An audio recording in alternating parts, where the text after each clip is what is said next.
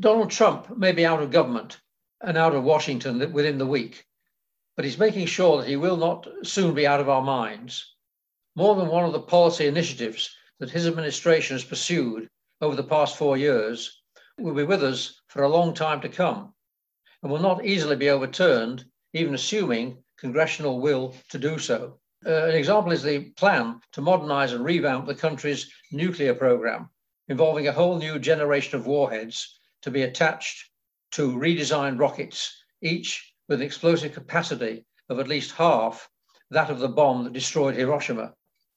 Along with that explosive firepower are the plans to expand the major nuclear research labs, such as Lawrence Livermore and Los Alamos, and the construction of a huge factory complex in Georgia, as well as underground storage facilities.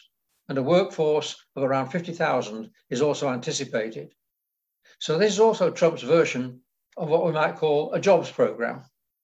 These details are laid out in an article published last December in the LA Times, and the author is Jeffrey Smith, a longtime reporter for the Washington Post, and now fellow for the Washington-based Public Integrity Institute. Jeff Smith began our conversation by laying out the broad outlines of the expanded program. What's largely gone unnoticed is that a particular share of that spending has particularly gone up faster than the rest of the defense budget, and certainly faster than the rest of the federal budget. And that's spending on nuclear weapons. It's basically that he has steered the nuclear weapons industry in America to its largest expansion since the end of the Cold War. And it's gone up by billions of dollars, and it's gone up with bipartisan congressional support. This has taken place while the country's been, I think the attention of many people in the country has been distracted by all the other problems that we've had to face, from domestic political tumult to racial problems to pandemic issues to everything else that's been put on our plate. This part of the government has just plowed ahead, expanding and growing far beyond, at a pace far beyond that of the rest of the defense industry. And I can talk about particulars if you wish, but that's the overview. Smith then went on to some of the details of the program, which are already being implemented. The recruitment of the workforce, the construction of new factories, huge requisition requests from Air Force and Navy. So it's not well known or understood, but 50,000 Americans are now involved in making nuclear warheads at 8 principal sites stretching from California to South Carolina. And at the nuclear weapons laboratories, where these are created, and invented, and created, and designed, and repaired, and revised, they're all adding thousands of new workers at a time when the overall federal workforce is shrinking. So just to give you a couple of examples, there are 4 factories in Texas, South Carolina, Tennessee, and New Mexico, which are dedicated to producing warheads, and they're all being modernized. And 4 existing warheads are being substantially rebuilt with modern parts, on top of another such upgrade, which by itself cost $3.5 billion. That was completed last year. This pace compares with an average modernization of one type of warhead at a time during the Obama administration. Then the weaponry that carries these warheads is all being upgraded, modernized, redesigned. Hundreds of new strategic missiles and bombers and a dozen advanced submarines, which are all designed to carry nuclear weapons to targets in Russia, China, North Korea, and Iran, are under intensifying development by Defense Department contractors and private labs. The Air Force last September signed a contract to spend at least $93 billion on a set of new land-based nuclear-tipped missiles. The Navy has been accelerating spending on missile-carrying submarines that will cost a total of $128 billion. The projected spending on all these systems has been estimated at roughly $50 billion a year over the next decade alone. I asked Jeff Smith about the lobbying efforts of the managers of the nuclear labs, which are privately owned, such as Lawrence Livermore in California, always looking to expand their work and their business. There is the business element of the work that doesn't get much attention. And it's interesting that the nuclear weapons laboratories, the three principal laboratories, two in New Mexico and one in California, not far from where your listeners are, at Livermore.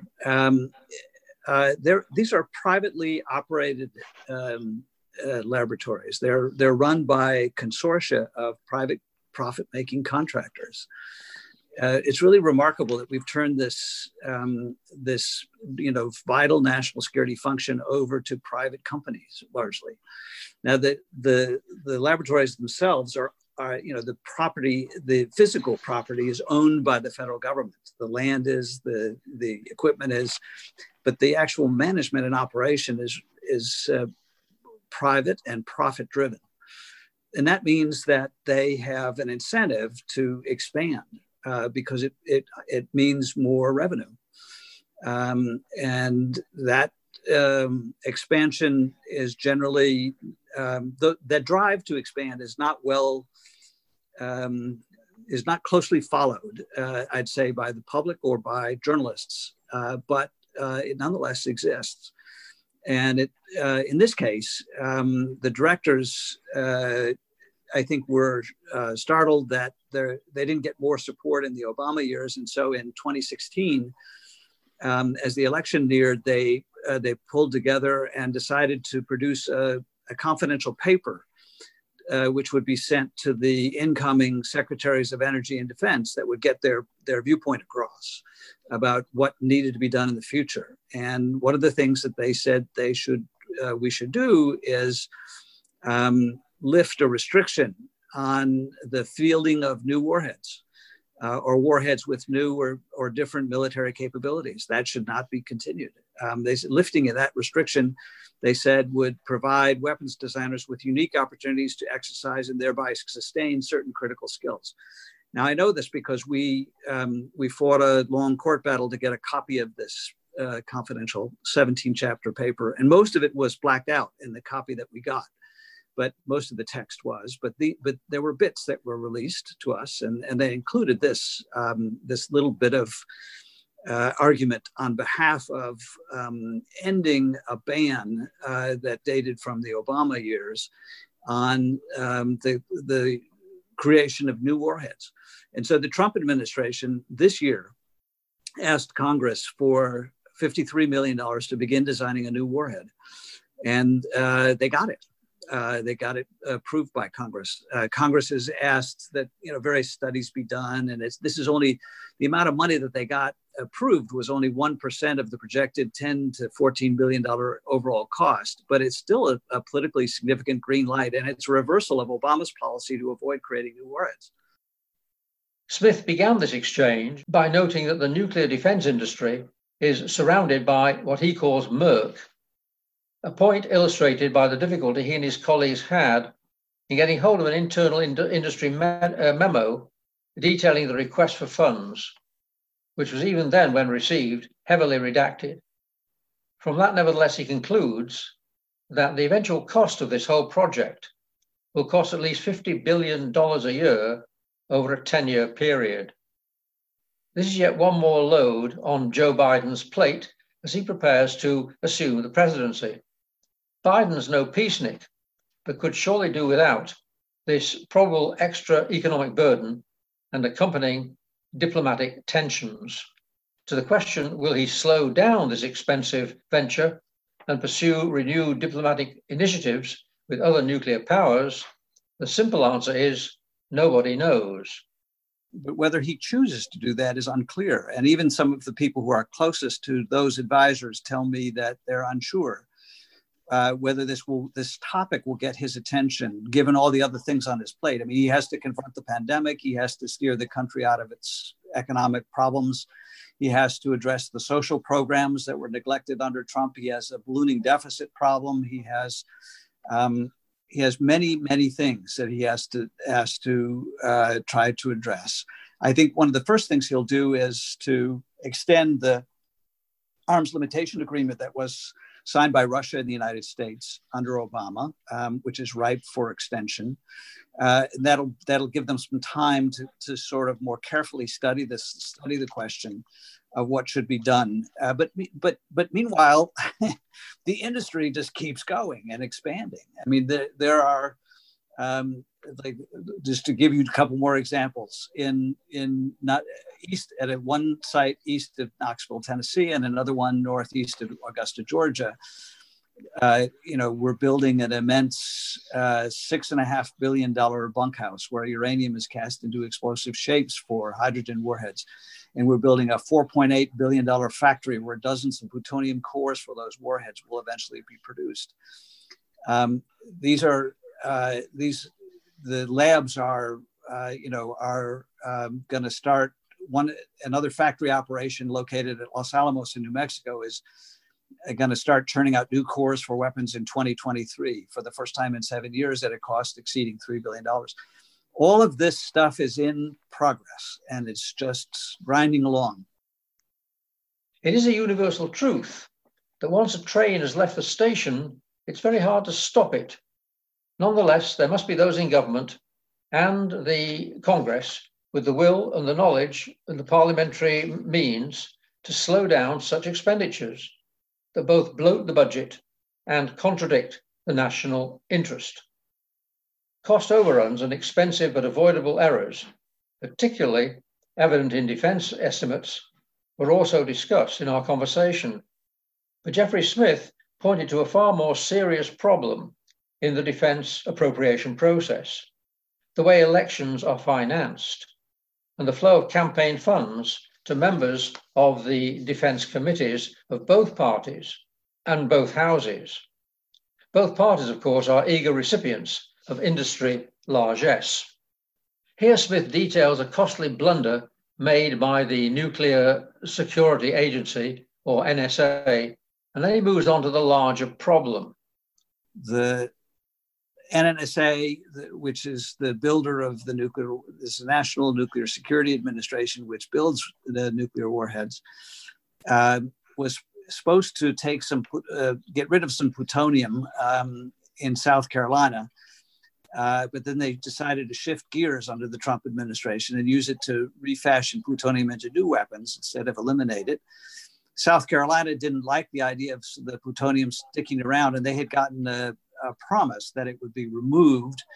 So they're now going to be paid $600 million in penalties by the federal government simply because they're going to have more plutonium on their soil for a longer period than anticipated. So the question you might be wondering is sort of why does an industry and a workforce that makes mistakes in the hunt that costs hundreds of millions of dollars, just blunders like this, why do they get rewarded? And the answer, I think, is partly that, at least partly the fact that major defense contractors and their employees, including many of those that make nuclear weapons and run the national labs where they're designed, have for a long period of time helped finance the elections of the members of Congress who approved that spending. The industry's donations to the members of the House and Senate Armed Services Committees alone reached, in the last election cycle, up to mid-October, which is when the data that I looked at stopped, had reached $9.4 million.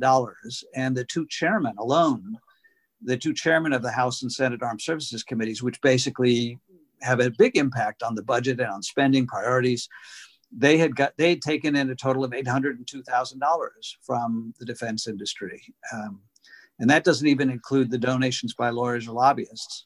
So the lawmakers who decide these budgets and decide whether this work should expand or contract are indebted, actually, to the companies that make money from doing the work. He was able to point to just one alert member of Congress to raise objections to a particular piece of the program, and it was a small one. This was Representative Marcy Kaptur, Democrat of Ohio, chair of a subcommittee of the much larger Appropriations Committee. who complained that DOD, or Defence, was trying to do too much too swiftly, which led, of course, to the sort of errors we've just quoted. And she managed to save off $2 billion of the overall request. Sadly, her demand provoked an angry response from Defence Department, and the money was eventually restored. But at least Marcy Kaptur did show that Congress is capable of showing its teeth. Since the 1950s, and doubtless impelled by the pressures of the Cold War, the US military has methodically and inevitably expanded its presence into just about every congressional district in the country. This includes bases for every branch of the armed services, factories for every manageable requirement to supply an armed force in the field, in the air, and at sea, from munitions to heavy weaponry to transport vehicles, down to Kevlar vests and night goggles.